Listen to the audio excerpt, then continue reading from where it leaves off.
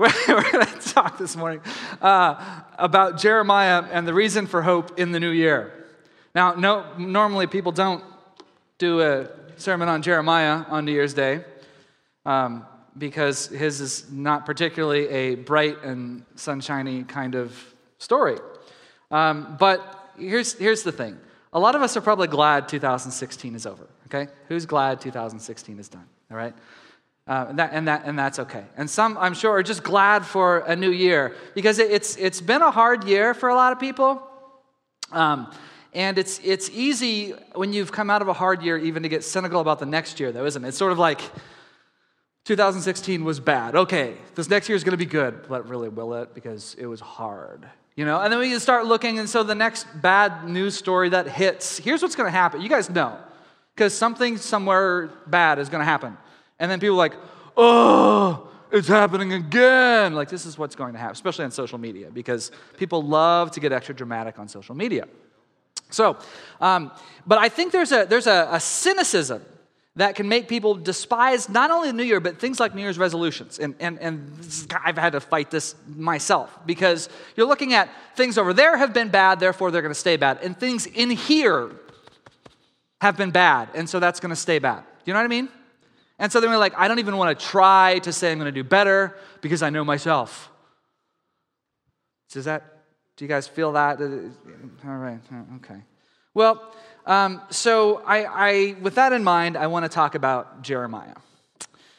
Jeremiah was called at a young age to be a prophet. He didn't want to be a prophet. Now, I can relate to that. In fact, pretty much all of us who've ever been a pastor at Christ Center can relate to that. We jokingly refer to this as the church of the reluctant pastor, because none of us have ever really wanted to be a pastor, yet here we are. Jeremiah did not want to be, his father, it appears, was a priest, and maybe he wanted to go in that direction. But this whole speaking for God thing, speaking the words of God to powerful people, not a real attractive gig. Now, there was a time in the 90s when everybody wanted to be a prophet, like an Old Testament prophet. That was the thing. It was sort of like, yeah, we're going to be hardcore. Okay, but you have to actually read the Old Testament to know if you want that gig, okay? Because if you've ever read the story of Jeremiah or Ezekiel or Hosea, guys, this is a really difficult gig. So Jeremiah, unlike everybody in the 90s who was... Anyway, he knew to go, Lord, I don't really want this gig. And he says, you know what? I want you to take this and I want you to run with it. I will give you the words, etc. So he finally, I'm sure he had plans. Maybe he wanted to play the cymbals or something, Maybe he wanted to play the lyre. I don't know. Who knows? I had plans. So finally he goes, okay, God, fine. And he walks away. And you know what he says? 626 BC is the worst year ever. So then he started preaching this same sermon. He had one sermon. The Lord only gave him one. Now, this is unfortunate. Only one sermon. Now, this drives me crazy because I hate teaching anything that feels similar more than once. And I always feel like I have to do something different and mix it up because I feel so repetitive. He had to do the same thing for 20 years. Now, here was his sermon, too. It wasn't like a be all you can be in Jesus kind of sermon. Well, because Jesus hadn't come, but anyway, forget it. Okay, it wasn't like that. It was like death and destruction is coming to Jerusalem kind of sermon. Unfortunate. Now, people didn't believe him. Now, they didn't believe him because it was so hard to believe because he kept talking about the Babylonians and people were like, yeah, but they're way over there. They're not coming over. Plus, we have this really awesome leader named King Josiah. And why in the world would God judge us when Josiah is the king? Because he's a godly man. And it's true, he was. So people didn't get it. But everywhere the Lord says, listen, you need to warn these people. They're going through motions, sometimes externally, but their hearts are far, far from me. They're so idolatrous in their hearts. And you need to tell them that this nation and this king, Nebuchadnezzar, this general who's rising to be king, they are becoming powerful and they're going to judge the nation. So he has to go and tell them over and over again. And pretty soon, he becomes a laughingstock. Now he's really upset at God. Because he says, everywhere I go, I'm a laughingstock. Now, he would use these words, death and destruction. And the Old Testament scholar Walter Kaiser, any relation, Mike? Walter Kaiser? No? Are you sure? Man, because I'd love to have him come and speak here. He's like the best. Anyway, Walter Kaiser, he says they probably called him Old Two-Pointer. Death and destruction. Oh, here comes Old Two-Pointer. Hey, 2-point Jerry. Yeah, what is it, death and destruction? Oh, how in the world did I guess that? Poor guy. And he walks away again, red-faced, with his companion Baruch, the scribe. And he says, Baruch, 610 BC is the worst year ever. Yeah, well, it wasn't. Because then Josiah died. Good King Josiah died. Now, this is very unfortunate. Because the one thing they felt like they had going for him, this really godly king who was doing all these reforms, doing everything he could. Suddenly, he dies at a really young age in a dumb battle. He shouldn't have been in this battle. It was ill-advised from the beginning. So suddenly, it's just like so pointless. Here he is, and he's gone. And so 608 BC is definitely the worst year ever. And then, okay, this is really unfortunate. Little aside. It's difficult to find good parents in the Bible. It's really true. This isn't a joke. It really is. You'll see these amazing people like King Josiah who turned his heart fully to the Lord and did all these amazing things, but apparently had no interest at all in discipling his children.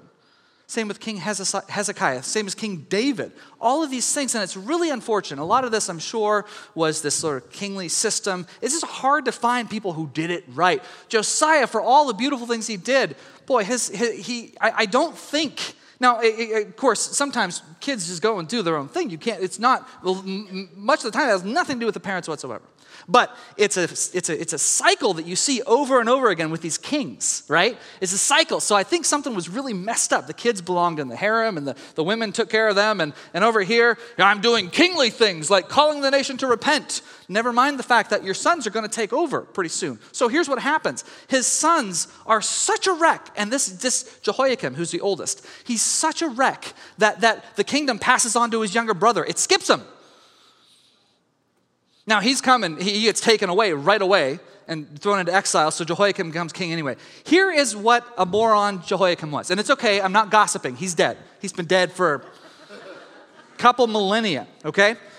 King Jehoiakim, he ignores the word of the Lord to such an extent that he hears the words of Jeremiah over, and he's a famous prophet, and Jehoiakim says Jeremiah says he's not listening. So Baruch, we need to come and take all the scrolls that we've done over the last 2 decades and take all the things the Lord has said and read them to King Jehoiakim directly to show, look, there's history. This is what God has been saying. So like the book of Jeremiah. So they go and they take all of these. Now, these weren't just, easy print-on-demand kind of books. Making a scroll, hard work. Preserving scrolls, hard work. This is the life work of Baruch and Josiah. They bring it to the king, and they're reading it in the town square. They have probably their town crier reading it or whatever he was. And so he reads, and they would like read in columns. And he took his knife. The king said, can I see that, please? He takes his knife, he cuts off the column, and he puts it and he burns it in the fire next to him. What's the next one? And prophecy after prophecy he burns it right there in front of everyone, as if to say, I have zero interest in what God says. And he goes on and he tries to build his own palace. He's building himself a brand new palace while Nebuchadnezzar is going sacking land after land after land. And the word of God is warning him. No avail. That, my friends, especially if you're Baruch the scribe, you could say that had to be the worst year ever. Very unfortunate. Nebuchadnezzar, in the meantime, grows in strength. And finally, he shows up on Israel's doorstep. The southern kingdom of Judah's doorstep. And he shows a great display of strength.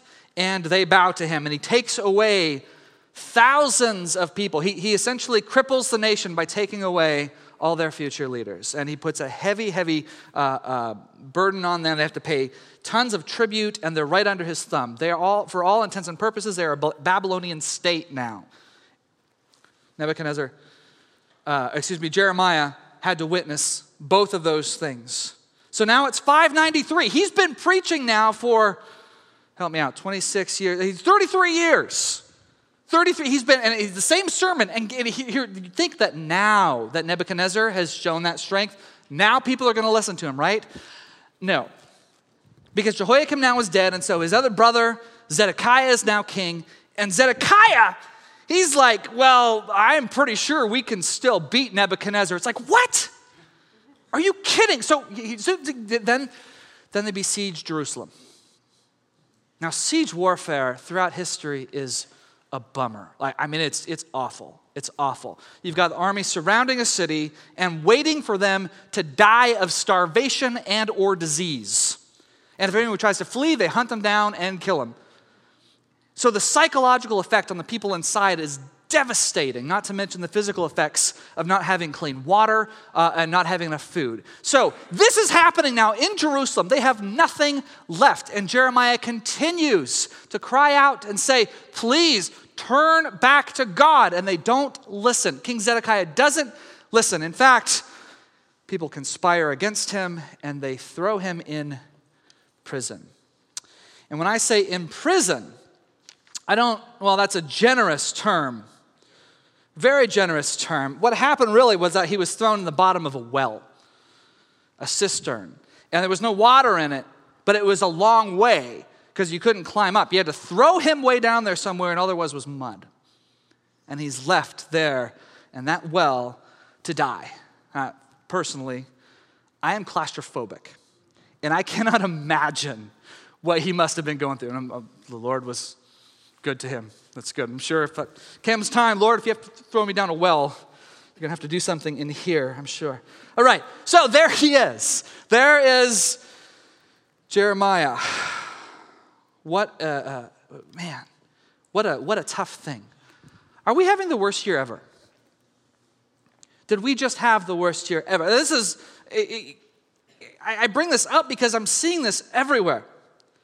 Everywhere. Like, it's just terrible. It's horrible. Now, I don't want to make light of it because there was a lot of unfortunate stuff that took place this year. I mean, as a country, there was more political unrest, more racial tension, mass shootings, all kinds of, not to mention the death of celebrities who meant to lots of people sentimentally and of course to their families. This is a very sad thing. But the other stuff, I mean, it's a pretty big deal. And it was depressing for a lot of people. And it was this sort of wet blanket. And it makes people think, and when you start thinking about the future now to most of us is a scary thing. Back in the day, we didn't look at the future as a scary thing. We're like, man, it's going to be so cool. There's going to be moving sidewalks. The cars will fly. Or jackets will just dry up, right? You don't see any movie about the future now. It's never good. It's all post-apocalyptic, right? It's so true. So it has become a scary thing because things have gotten just so terrible. And even here at Christ Center, let's be honest, it's been a hard year for us. We lost some dear members of this family. We've had people who have had troubling diagnoses, as we prayed for Tito today. We have had some who've really suffered. We've had people that experience incredible relational tension, family tension, breakdowns in the family. We've seen troubling developments with our kids sometimes. And, whatever it is, it's okay to acknowledge that it's been hard. In fact, I think the worst thing we can do is pretend that it's all been great. It doesn't get you anywhere. Now, some people look at that as a step of faith, but here's the thing. God is big enough to accept reality. So if we're hurting, it does us no good to pretend that we're not hurting. It's much better to go, Lord, I'm hurting. Lord, I'm a mess. Can I bring myself to you in my messiness? And I think that's much healthier. But see, you don't have to choose. It's not either horrible or it's great, because here's the thing. This year hasn't only been bad. This has been also a really good year for Christ Center. We've had several new children born. Isn't that a great thing? Awesome thing. We have new foster families taking in the most hurting and vulnerable kids in our community. We have we're deploying you guys all over the valley and serving the least of these, serving the kingdom of God in beautiful ways. We have a lot of new family members among us. A lot of you guys came to us this year. In fact, we had so many new family members that came that we had to have a second service start, which is going to start again next week, by the way. If any of you guys are 9 o'clock people, we are starting again. We had a baptism this morning. We baptized a lot of people. We've had a lot of people receive inner healing, outer healings, and soul renovating salvations. It's been a hard year, but it's been a good year. Now I want to read something here. I'm going to read a few paragraphs of this, so please bear with me. This is from a man, I don't know if he's a believer or not. His name's Johann Norberg, and he wrote an article back in August called "Why Can't We See We're Living in a Golden Age?" It's a long title. He wrote this for The Spectator in Great Britain. So bear with me. I thought it's better just to read this and to try to show you what's happening here. If you think there has never been a better time to be alive, that humanity has never been safer or healthier or more prosperous or less unequal, then you are in the minority. But that is what the evidence incontrovertibly shows. Poverty, malnutrition, illiteracy, child labor, infant mortality are falling faster than at any other time in human history. The risk of being caught up in war, subject to a dictatorship, or of dying in a natural disaster is smaller than ever. The golden age is now. I'm going to skip down. Look at the year 1828, the year The Spectator, where he wrote this, was first published. Most people in Great Britain lived in what is now regarded as extreme poverty. Life was nasty. People still threw their waste out the window. It was brutish. There were corpses that would be displayed on gibbets. And it was short. Life was short, 30 years on average. The 30 years, can you believe that? 1828. The first iteration of The Spectator in 1711 was published in Britain, and whose people subsisted on an average, get this, subsisted on an average of fewer calories than the average child gets today in sub-Saharan Africa. Isn't that interesting? Now that was 1711 to 1828, okay? So now we keep going. Fast forward to 1981. Then almost 9 in 10 Christians lived in extreme poverty. 1981, okay? You get that? 9 in 10, Chinese lived in extreme poverty. Now, just 1 in 10 do. In China. China's the most populous nation in the entire world. Then, just half the world's population had access to safe water. This was in 1981. So now, 91% of people on the planet have access to safe water. Isn't that amazing? On average, that means that 285,000 more people have gained access to safe water every day for the past 25 years. Crazy, huh? Now, he talks about trade here. It's no coincidence that such a growth has occurred alongside a massive expansion of rule by the people and for the people. A quarter century ago, barely half the world's countries were democracies. Now, almost 2/3 are. Now, to say that freedom is still on the march is an understatement. Part of our problem is one of success. As we get richer, our tolerance for global poverty diminishes, so we get angrier about injustices. Charities quite rightly wish to raise funds, so they draw attention to the plight of the world's poorest. But since the Cold War ended, extreme poverty, you got to get this, you ready for this? Since the Cold War ended, extreme poverty has decreased from 37% to 9.6% in single digits for the first time in human history. Is that crazy? This is since 1981. Never been under 10% before. This has not happened through the destruction of the Western middle class. Times have been rough since the financial crisis. Yet, for all the talk of Americans being left behind in globalization, median income and middle-income U.S. households has increased by more than 30% since just 1970. And this excludes all the things you can't put a price on, such as advances in medicine, an extra 10 years of life expectancy since then, the internet, mass communications, clear air and water, et cetera, et cetera. Now, I don't know about you, but I find that fascinating. I'm not saying everything's is perfect. Obviously, there's a lot of trouble in this world. You bring up some of the crisis in Syria or in South Sudan, but then you look at other places that have been having civil war. 2 decades ago had 2 million people die, and those aren't going on anymore. So I'm not saying things are rosy. I'm not saying we have to have a sort of Pollyanna outlook on the world. What I'm saying is this: we've got to be willing to tell both sides of the story. I'm not saying look on the bright side. I'm saying we have to be willing to look on both sides. Do you see what I'm saying? Because otherwise we end up in this place where we're not being intellectually honest, and that actually can lead to despair. And guys, we're believers in Jesus Christ, and we're not allowed to despair. More on that. Back to Jeremiah. Here's where we left him. We left him in the well, just like his friends were cruel. He's down in that muddy cistern, and finally his friends pull him out, and he goes before the king. So the city is in the middle of the siege. It's actually late. It's been happening for a long time, and the Babylonians have their armies outside the gate, and they're just waiting for the situation to become extra desperate. So there was no hope in winning a battle against them, okay? There's just no hope. Jeremiah goes before the king, and the king promises to obey whatever God says through Jeremiah. He believes he's a prophet. He knows he speaks the words of the Lord. Fine. Whatever you say, I will listen to. And Jeremiah says, okay, fine, then don't rebel. Fine. Go out and surrender to the king of Babylon, because this will not have a political solution, this problem you're in. It won't.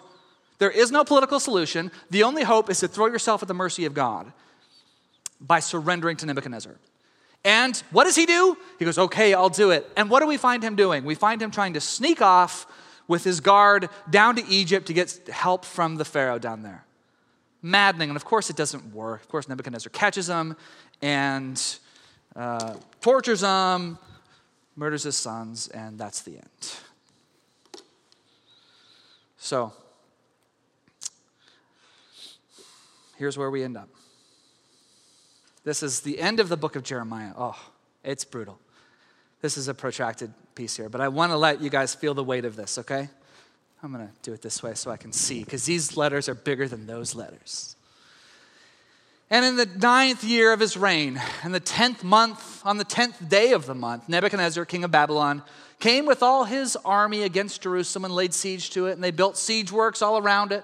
So the city was besieged till the 11th year of King Zedekiah. On the 9th day of the 4th month, the famine was so severe in the city that there was no food for the people of the land. Then a breach was made in the city, and all the men of war fled and went out from the city by night by way of a gate between the two walls by the king's garden, and the Chaldeans were around the city. And then they went in the direction of Arabah. But the army of the Chaldeans pursued the king and overtook Zedekiah in the plains of Jericho, and all his army was scattered from him. Then they captured the king and brought him up to the king of Babylon at Riblah in the land of Hamath, and he passed sentence on him. The king of Babylon slaughtered the sons of Zedekiah before his eyes, and also slaughtered all the officials of Judah and Riblah. He put out the eyes of Zedekiah and bound him in chains, and the king of Babylon took him to Babylon and put him in prison till the day of his death. In the 5th month of the 10th day of the month, that was the 19th year of King Nebuchadnezzar, king of Babylon, Nebuchadnezzar, the captain of the bodyguard, Nebuzaradan, the captain of the bodyguard who served the king of Babylon, entered Jerusalem, and he burned the house of the Lord. Oh, he burned the temple that David had saved up for, the temple that Solomon had built for Yahweh. He burned it to the ground. And the king's houses and all the houses of Jerusalem, every great house he burned down. And all the army of the Chaldeans who were with the captain of the guard broke down all the walls around Jerusalem. And Nebuchadnezzar, the captain of the guard, carried away captive some of the poorest of the people and the rest of the people who were left in the city, and the deserters who had deserted to the king of Babylon, together with the rest of the artisans. But Nebuzaradan, the captain of the guard, left some of the poorest of the land to be vine dressers and plowmen. 586 was, without a doubt, the worst year ever, if you were one of God's chosen people. Horrible. Horrible. Jeremiah stays there in Jerusalem. Many of them are carried away, as it says, but he stayed. and he wrote a lament for his city. In the midst of that lament, which we call Lamentations, it's a very sad song. And in the midst of this, here's what he says in chapter 3. He, meaning God, has made my teeth grind on gravel. He's talking about because this was a punishment of the Lord on the nation. So he has made my teeth grind on gravel and made me cower in ashes. My soul is bereft of peace. I have forgotten what happiness is. So I say, my endurance has perished. So has my hope from the Lord. Remember my affliction and my wanderings, the wormwood and the gall. My soul continually remembers it and is bowed down within me. But this I call to mind, and therefore I have hope. The steadfast love of the Lord never ceases. His mercies never come to an end. They are new every morning. Amen. Great is your faithfulness. The Lord is my portion, says my soul. Therefore I will hope in him. I'm not saying we have to have hope because things have been worse. I'm saying to have hope because his mercies are new every morning, even in bad years. The point is, no matter how bleak the situation looks, his mercies are new every morning. So here we are, 2017. Why can we have hope? Not because things are better economically or better, in poverty or fighting. Not because of any of that. We are in a good place here because his mercies are new every morning. That means no matter where we are, no matter how badly we personally have blown it, we come to him on this first day of 2017, which happens to be a new day, happens to be a new morning. Here we are. Hey, guess what? His mercies are new today. Isn't that good news? His mercies are new today. So if you're looking for a good time to start over, hey, no time like the present. Because his mercies happen to be new today. Hey, guess what? You came on a good day. His mercies are new today. Isn't that really cool? So, and if you get a New Year's resolution, like, today I'm going to do this thing right, and you blow it, I got good news for you. Tomorrow it's also, his mercies are going to be new tomorrow. And because of that unblemished faithfulness, unbroken record of faithfulness, no matter where we are, it's because of that we can draw strength from him, his very person. We draw strength and we can see these changes that we're so longing for in our own hearts even. The places when you go, Lord, I've just broken it. I am cynical now about myself because of all the times that I have blown it. If you are cynical about the state of the world today, and I understand, I really do. Maybe you're cynical about the state of the political world or whatever it is. Can I suggest to you that maybe it's because you're putting too much faith in that process?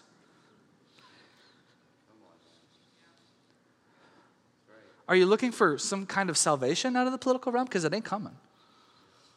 I don't care who's elected president. I don't care who's our governor. I don't care which party is in. Your salvation will not come through Washington, D.C. or through Salem. It will not. I don't care how good or smart or godly or whoever. It's not coming from there. So if you find yourself in despair because of the sorry state of humanity today, you're putting way too much faith in humanity.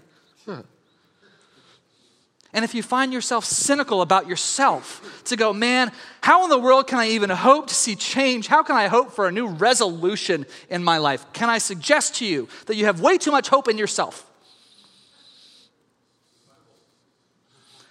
Is that what you want to hear on New Year's Eve? Stop believing in yourself. Stop it. Stop believing in yourself. Believe in his mercies. They're new every morning. He's where you draw strength. If you're trying to find strength in here, you're going to wind up tripping every time. You're going to wind up going, wretched man that I am. You were never meant to believe yourself. That's what the culture tells you. Stop. Stop. Look up.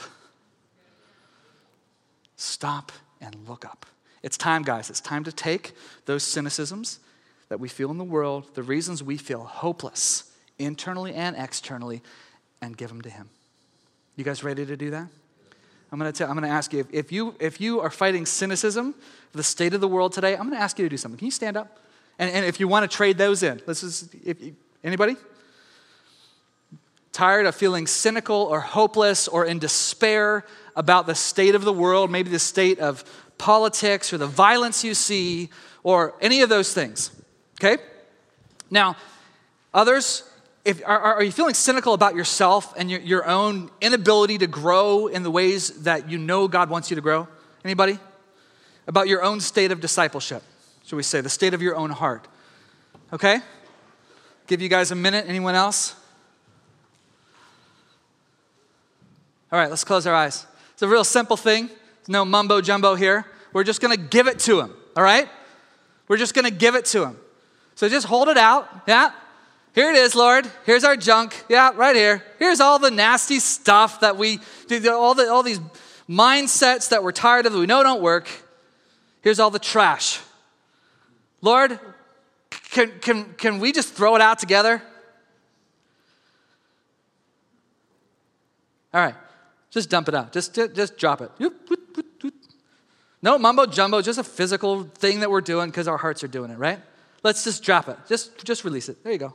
We're done. Lord, I pray that you would stomp on those things. Now let's turn our hands upright again. Lord Jesus, would you give us your strength? Would you give us your joy? Lord, would you give us your new mercies, which are new today?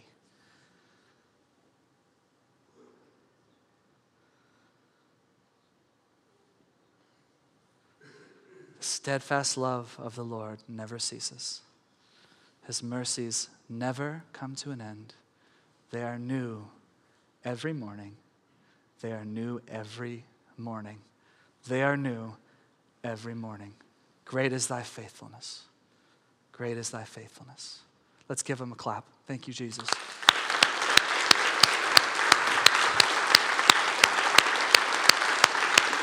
Thank you, Lord.